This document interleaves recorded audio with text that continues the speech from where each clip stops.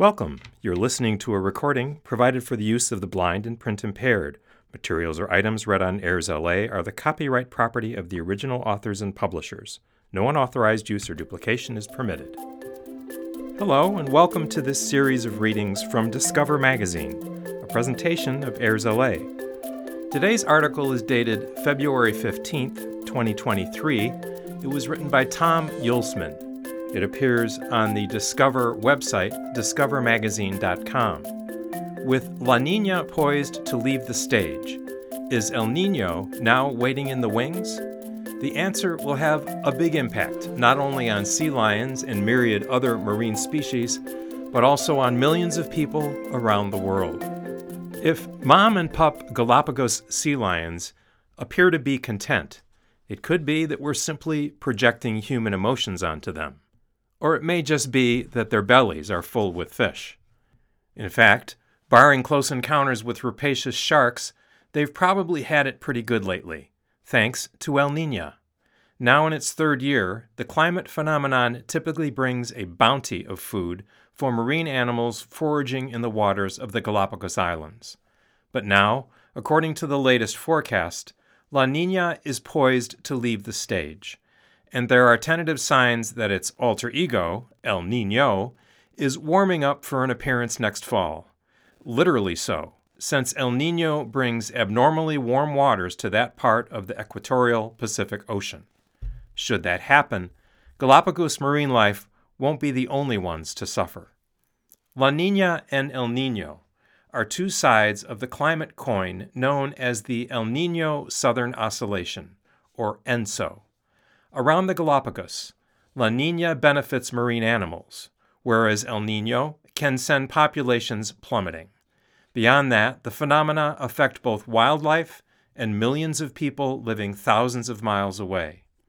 In the case of El Niño, its warming of ocean waters sends waves of disruption rippling through the ocean and atmosphere, thereby promoting extreme weather events, from flooding and landslides to severe drought. Is that outcome looming? Bye-bye La Niña. La Niña, the cool phase of the El Niño Southern Oscillation climate pattern, weakened over the past month, and forecasters expect a transition to neutral conditions in the next couple of months, writes Emily Baker of the University of Miami's Cooperative Institute for Marine and Atmospheric Studies. Looking further ahead, there's a 60% chance of El Niño grabbing the spotlight during the fall. But right now, that forecast is highly uncertain. For the reason, keep listening. If El Niño does show up, many Galapagos sea islands, an endangered species, and other marine animals in the region will perish. In fact, during the strong El Niño of 2015, the sea lion population declined by nearly a quarter. El Niño has this impact because the warm waters it brings to the region tend to be lacking in nutrients, reducing productivity of the marine ecosystem. For Galapagos sea lions, this means fewer fish to eat and fewer pups surviving. Over the longer term, global warming could make El Niño years even more challenging for the species, and others as well, including fur seals and Galapagos penguins. The impact on marine life extends beyond the Galapagos. In early years, when neither El Niño nor La Niña are present, cold ocean water upwelling from the deep along the coast of the Americas brings nutrients to the surface. This sustains plankton at the bottom of the food chain, an effect that's intensified during La Niña. But during an El Niño, the upwelling is suppressed, causing fish to perish or migrate. Animals that eat the fish, including birds and sea lions, tend to suffer, as do fishermen who ply the waters off Ecuador and Peru. Impacts on us. Through the unusual heating of ocean waters along the equator in the Pacific, El Niño also affects the weather on every continent, even including Antarctica. As Kevin Trenberth, a distinguished scholar at the National Center of Atmospheric Research, explains it, quote, somewhat like a rock sitting in a stream of water, This unusual heating up sets up teleconnections, continental-scale waves in the atmosphere that extend into the mid-latitudes in winter." End quote. These waves ultimately alter the path of the jet streams that encircle both hemispheres of the globe. In the northern hemisphere, the mid-latitude jet stream racing west across the Pacific is shifted south of its neutral position during an El Niño. The result? The northern United States and Canada tend to be drier and warmer than usual.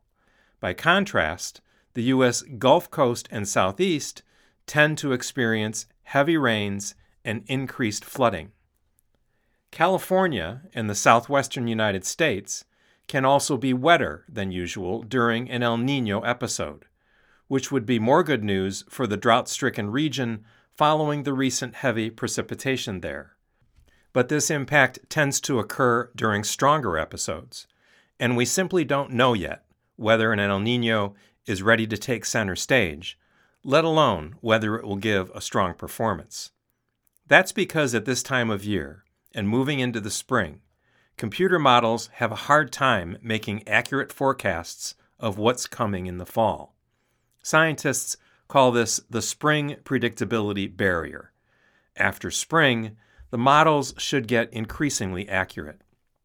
In the meantime, forecasters are now quite confident that La Niña is ready to take her bows, with an 85% chance that the February through April period will wind up with neutral conditions. Beyond that, we'll just have to wait for a more reliable forecast.